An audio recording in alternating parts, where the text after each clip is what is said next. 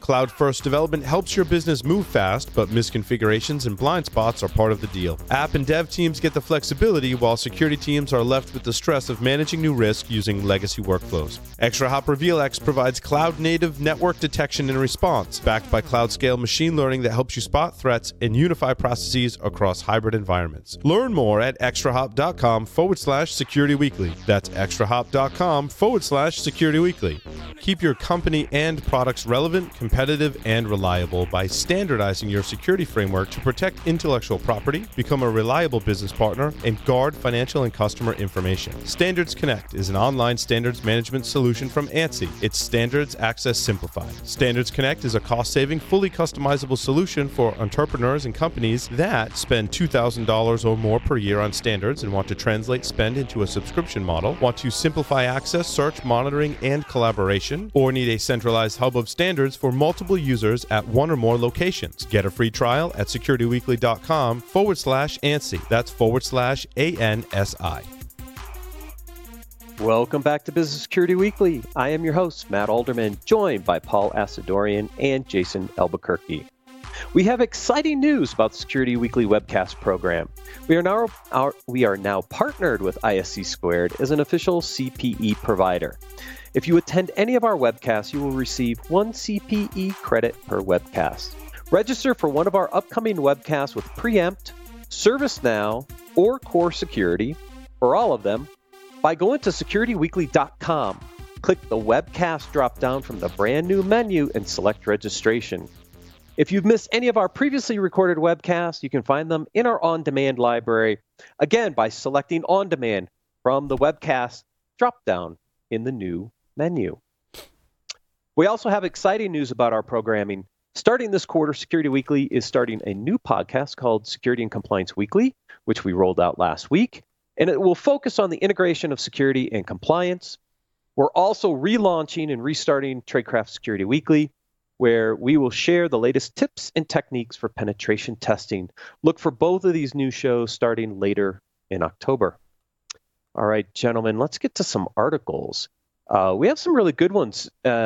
Jason, you had a couple of them in here this week that were really good articles. I think the first one is the 5 enemies of trustworthy leadership. Yeah. So we've talked about it on the show before, and actually in this last segment that we just did, right?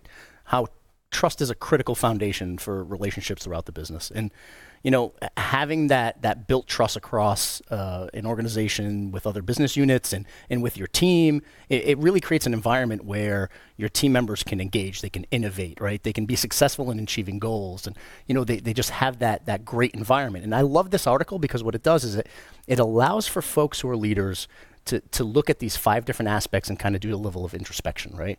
And it says, you know, it talks about paying attention to these 5 things because it could be a detractor. It could actually erode trust within your team. So I liked it because it's prescriptive. It teaches you things you can look out for, that you can proactively try to make sure you're not doing. You know, and I can go through them quick. It's self-orientation, control, isolation, unreliability. Let's see, there's another one in here. Well, too. I mean, I don't think Dishonesty. Dishonesty. I don't think anyone really wants to work with a selfish, controlling, unreliable, and dishonest person. Agreed. But sometimes it's happening organically and you don't even realize it, right? So I think I'm poking fun at the article, but I think that was the point because you can do some of these things. Basically, it's subconsciously, I guess we should say, right? Right. Not unconsciously. Yeah, unconsciously. Well, depends on how much you've had to drink, I guess. But you know, the couple that I liked was self-orientation, right? It's the selfish versus the selfless. And the successful leader is going to be selfless, right? They're going to put the needs of the team before their own. But sometimes when you're in an environment, the needs of the many outweigh the needs of the few. For the few, absolutely, right? So you know, it's just consciously focusing. So if radiation is leaking, you got no. Star Trek joke. But from that perspective, it's really putting the team first, right? And sometimes when you're under pressure, you're under the gun. Sometimes you get into that self-preservation mode, right? If you have pressure from leadership, pressure from outside the organization, pressure from clients, it can become easy to put yourself first, right? So it's really having that conscious effort to say, listen, I need to be selfless. I need to put the team first. And I need to put the interest of the team first and make sure that I'm pushing that, because what you can end up doing is burning out your own team, right? And that's the last thing you want to do. And you don't want to erode trust either. Right. So that was one of the key, one of the top ones for me. The other one was control. And I know a lot of folks in technology, especially once you get up to the leadership side of the aisle, you kind of still like to keep that control in what you're doing. Mm-hmm. Do you know what I mean? You want to make sure things are going your way, the way that you like to see it, and letting loose of the control of the execution is sometimes hard, right? I think it's one of the most common mistakes and things that people struggle with. I agree. And it's off this list, I would say control. Yeah, right. Control. Because we've been groomed to kind of take control of things, right? And really build solutions and build strategies and really take the reins. As you progress as a leader, you got to learn to let You have to let it go, right? And one of the things I had done fairly early in my career when I became a leader, and I think, honestly, I think military kind of helped with this. Yeah. Because they build that level of environment where you have to kind of let loose a little bit and let the troops take a little bit of that control over. That's one thing I had to make a conscious decision of. Listen, I'm going to let go of my engineering skill set a little bit and give the reins over to my staff and kind of let them run. And what's hard is you're still responsible. Exactly. It's the leader. That's it. That's the hard part. But that's the blessing and the curse of leadership. Yep. Right? You have to be accountable when things don't go right, but you also have to let loose of some of that control and allow your team. You hired your team for a reason. Right. You need to be able to trust them to get the job done. Otherwise, you shouldn't have hired them. Right. Agreed. At the end of the day. And I like how this article actually ties into the third article. I'm going to skip number 2 for a second. And that is the highest performing teams have these 4 mindsets. Right. And we just talked about them in the previous article, right? Teams need clarity above all else. They need to embrace conflict in order to grow. They thrive on trust. And high-performance teams lead themselves, which means they control their own destiny, right? We just talked about 2 of these in that previous article. Yeah, and I mean, at the end of the day, we're in an environment where, transformation and technology is growing so fast that we have to have these tight-knit teams. We don't have a choice these days because things are moving so quickly. You have to be flexible. You need to be able to respond quickly. And if you don't let loose of some of that control and allow your team to go out there and innovate, you're not going to be successful, right? Your organization's just not going to be successful. But the key, especially in this article, is your team needs to know why they're actually doing what they do. Yeah, they need to know the reason why, right? So that's the first piece of it. They need mission and goals and clear goals and objectives. 100%. Right? And then you don't need to bombard them with meetings all the time and such. Right? That's why I like number 4. Yep. Lead themselves. Right? Yeah, 100%. Because let's face it, nobody likes meetings. No. Nobody likes meetings. And there are so many meetings that I go to where I say this could have been handled over a phone call. Yeah. Legit, we could have had a 15-minute phone call, figured out the solution, and gone on with our day. Right. And I think the other missing piece here that a lot of people don't realize is actually a benefit is conflict is okay. Innovation comes out of conflict and disagreements and negotiation. That's a good thing. As long as it's controlled and it doesn't get out of hand, right? And you as the leader kind of have to set that example of having value-add debate within your organization. It's going to lead to innovation. So allow it to happen. Allow for those things to progress. Because as a leader, you can learn things. Well, because I think instinctively when you're first put into that leadership role, and I've seen this both in my own experiences as a leader and working for others, is that you tend to, when there's conflict, shy away from it. Right. And I think embracing conflict is not waiting until someone comes to you and saying, like, I don't agree with our direction. I don't agree with the perspective we have on this project or whatever the technology we're using or whatever, right? And sometimes leaders will let that fester. Like, I've been working on teams and I think now I look back on it, they knew maybe that I didn't agree with the direction, but the best leaders would come to me before I said anything and be like, what do you think of this? And just kind of sense that, and I'm sure you do this, and I know both of you do this too, right? You kind of sense that someone doesn't agree just by subtle cues they give. 100%. And just go to them, I want to know your thoughts. Yeah. Right. Yeah. Don't hold back. Let's. Right. I would say for leaders, one of the best thing you can do is study emotional intelligence. Yeah. Being able to read people, right? Being able to know when something's happening, know when something's wrong. That's one thing when because most of the time that team member's on something because they're the ones in the trenches. Absolutely. And when they're on something, you want to hear it. And it's as simple as, hey, is everything okay? Yeah. right? It's that conversation. Is everything okay? Well, let's talk about it. Let's have a conversation. And sometimes it could just be a level of clarity because their perspective may be different than other people's perspectives or your perspective. And if you can give them that level of clarity, it could solve the problem right then and there because they understand the mission. They understand the reason and why. And oftentimes you find you take a piece of that and you're like, yeah, that's something I need to go fix. And you go back to management or the customer 100%. and you're like, okay, no. Right. 100%. And that's the other side of it. Right. If they come to you with a problem and you realize, wow, this really is a problem and I was blind to it, it was a blind spot for me, that's incredible on the staff member. Number one, you should be praising that staff member for raising it. And then it's something you can take to the business. And typically what I like to do is I like to, if someone raises something of that level of criticality where I have to take it to the leadership of the business, I make sure that I'm telling the other leaders throughout the organization who actually found the issue. Right? I'm not going to take the credit for that. It's my team member. They deserve to get that level of recognition, 100%. Yeah. This also ties into the innovation story, which is the one I skipped to go to the team one, which is 5 things leaders do that stifle innovation.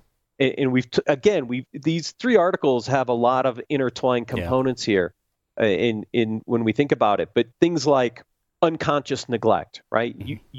Somebody isn't happy internally and you're unconsciously neglecting to go out and talk to them and understand what's going on and maybe make a change, right? It's being overprotective or overconfident in what you're doing. These things can stifle innovation. There, Paul, you and I, when we were at Tenable, saw aspects of this, right? We saw a little bit of this across the team, right? We were making some major changes to try to take, 2 products and bring them together, but there was a lot of concerns and in sometimes maybe a little overconfidence in how long it would take us to actually build that new thing. And these things can kill innovation because now they have dramatic ramifications now 2+ years later when you think about where that company is in their ability to innovate and stay relevant in the marketplace. These are things that can really hurt an organization. Yeah. I mean, one of the lessons learned that I took out of this is that, it had this few sentences, this paragraph that basically said, we have more data than ever. But business analytics and performance metrics are not enough to build a good team, right? It's not enough to take your organization to the top.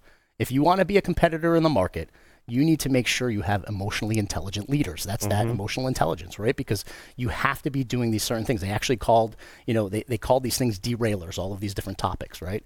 You don't want to have derailers running rampant through your organization. So focus on these things to make sure that you're creating these teams that are innovative and feel comfortable being innovative, right? Because as a leader, I want to make sure that I'm telling my team, number one, it's okay to go outside your boundaries. It's okay to get out of your lane if you want to focus on innovation. I actually force innovation time into my team's calendars.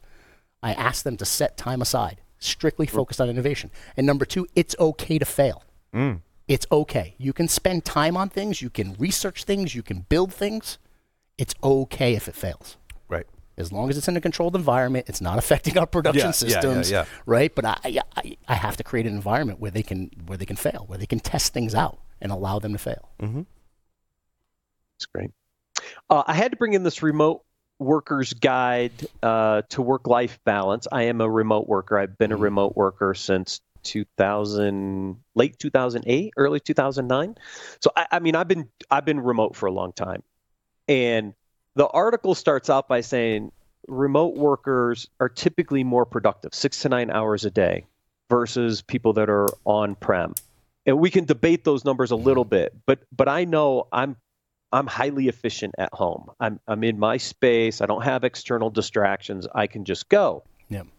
But the challenge to that is sometimes you don't let go either. Right. And that's the big one with me is I'll just constantly work, right? Which is not a good work-life balance when you're home all the time. So this article points out a couple things to help with that balance. The first one is schedule out your week according to blocks, of course. If you think about my schedule, Paul's schedule too, we're each doing 4 podcasts a week now. So I've got to block out time for prep. I got all the time for the shows. And so I have to be very specific about blocking out certain functions on my calendar to stay very focused during the week because we just have a lot of things going on. So I think this is a really good tip to help people. Yeah, no, blocking out those blocks. I love this article. I mean, number one, reading the article made me realize why I actually like to go into the office, right? I do. I love FaceTime, right? I love to go in the office. And some of the things in here about the folks who aren't remote workers ring true. I actually get the opportunity, if I'm going to fill my cup of water, to have a conversation and kind of break away from the daily grind and the whirlwind. And it made me realize that if I were to ever go back to becoming a remote worker, I'd have to be uber structured with my day. I'd have to set time aside to actually break loose, right? Leave my office, go get lunch, I don't know, call a buddy, something, right? Just to kind of break loose from that whirlwind and that daily grind, because I have the personality where I would get overly consumed with work. And I don't want it to adversely affect my ability to execute, how strong I am and sharp I am, because I don't want to get burned out. And I don't want it to affect my family life, right? Because I could go sit in my dungeon for 16 hours a day if I had to, right? So, number one, I'm thankful that I do go in the office and I can get that level. It's the problem when you like your job. It is, right? Because you can can just totally consume, because I do. I love what I do. And I would get 100% consumed in it. So I would have to be meticulous with scheduling out my entire day. All right, go upstairs and see the kids, right? Have it right on my calendar. Yeah, and then it talks about only running work apps at certain times. This is the one that gets me all the time. I'm constantly on email. I get yelled at it for all the time. Yep.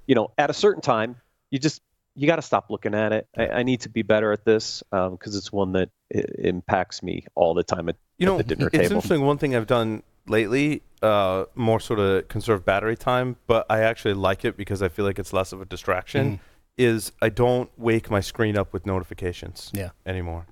Right? It'll still ding and stuff like that. Right. But you don't have that visual cue to go look and turn your screen on. Now, that also helps battery life significantly, because that's a lot of my new smart automation stuff at home was just constantly alerting me and constantly turning on my screen and draining my battery.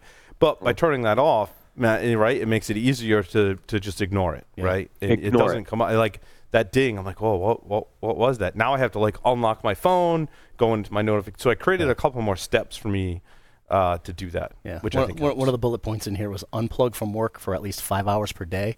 And my question was, does sleeping count? Right. Yeah. And I don't think sleeping was included, because if you think about that for a second, you're like, wait a minute. I sleep for 5 hours. Yeah, I sleep for 6. But no, if you add up sleep and your disconnect time, you're like, wait, there's not enough hours in the day to get all your work done. That's right. That's funny. This last article, all I wanted to say was digital tools interrupt workers 14 times a day. I think we all know that, right? Yeah. To the point where we're turning off notifications so we stop getting distracted all the time to make sure that we're doing the things in the previous article if we're a remote worker. I actually said only 14. Yeah. I think managing your calendar and managing your notifications is not just for every worker, really. Right. Because of the way we're all digitally connected now is super important, because there are times when you do need to get certain alerts, like from a calendar, to make sure you don't miss a meeting, right?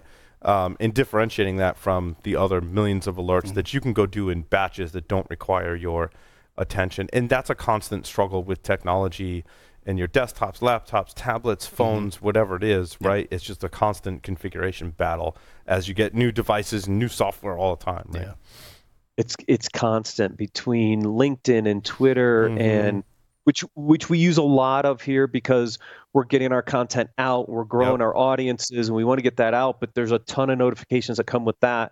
Then you have calendar and email on top of that, and then forget about your news feeds. Oh my gosh. Yeah. I mean, right there is 6 or 7 right there, and we haven't even gotten to the rest of your software. And what I like too is when you spend time on the phone, you talk about sleeping, going to the bathroom's another one too, right? Yeah. You could make work time. I like to not be checking, and this is hard to discipline you, not be checking social media or messages, right? But actually reading articles. So I use an app I use Feedly and Flipboard, right? So rather than scrolling through Twitter, Facebook, or responding to email, read articles. And then flag them. At least make it productive screen time. I flag them for the show. Right. I had actually a dentist appointment last week, and while I was in the waiting room, I flagged like 3 or 4 articles for the show. Yeah. And so that can be really, really productive as well. Yes. This last article I had to pull in here, we talk a lot about, career pathing, and this is the big 7 areas for interview questions. And a couple of these, I'm like, okay. But if you've ever gone through the interview process, these will all sound pretty familiar. And these are the things you have to be prepared for when you walk into an interview in big tech and a lot of security companies, because you're going to see these similar questions coming through. And I always like the first one, sense of purpose, right? What's your sense of purpose as an organization? I think this is actually a hard one, not only for the interviewee, if you haven't done it for a while, but also for the interviewer. Yeah. Because deciphering that sense of purpose is very interesting when you're sitting on the other side of the table, because you're trying to understand, based on how they believe their sense of purpose is, helps you understand whether they're applying for the right role or not, whether they would be successful in the organization or not. And that puts a lot on the interviewer to also interpret that, to make sure there's a good fit in that question. Oh, absolutely. I mean, I asked a similar question in some of my interviews for folks, and sometimes the answer has nothing to do with their career or their job, right? When their sense of purpose is community, giving back, right? I mean, it tells you a lot about their personality, but it has nothing to do with their actual career, right, and what they're doing for a job. Yeah. Which is why you see the second one, which is the career pathing question about kind of where do you want to see your career going? Again, very interesting, depending on how that question gets answered, on whether they're going to fit or not fit in an organization. You can flip these questions on both sides. Yeah, I agree. I like the favorite mistake one. That's a good one. Oh, yeah, everybody gets that one. Oh, yeah. And times of change, right? Those are two common ones that you're always going to get. What's your favorite mistake, and how'd you learn from it? And then how do you deal with times of change in the organization? How did you cope and deal with that? Those are two common questions you're going to see a lot in the interview process. Yeah, one of the things I learned from this article, and I'm going to look it up and do a little bit more research on it, is the framework for interviewing called STAR. That's not something I've ever heard of, right? So it's an acronym for situation, task, action, and results. And basically the philosophy is to ask the who, what, when, where, while trying to listen for a how. So I want to do a little bit more research on that and see what that's all about. Yeah, you probably interview a lot more people, Jason, on a day-to-day basis than Paul and I do, except for Paul's got a bunch of developers to go interview.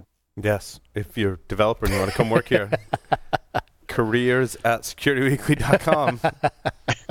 We're accepting applications. Sign up now. Thank you, gentlemen, for joining me.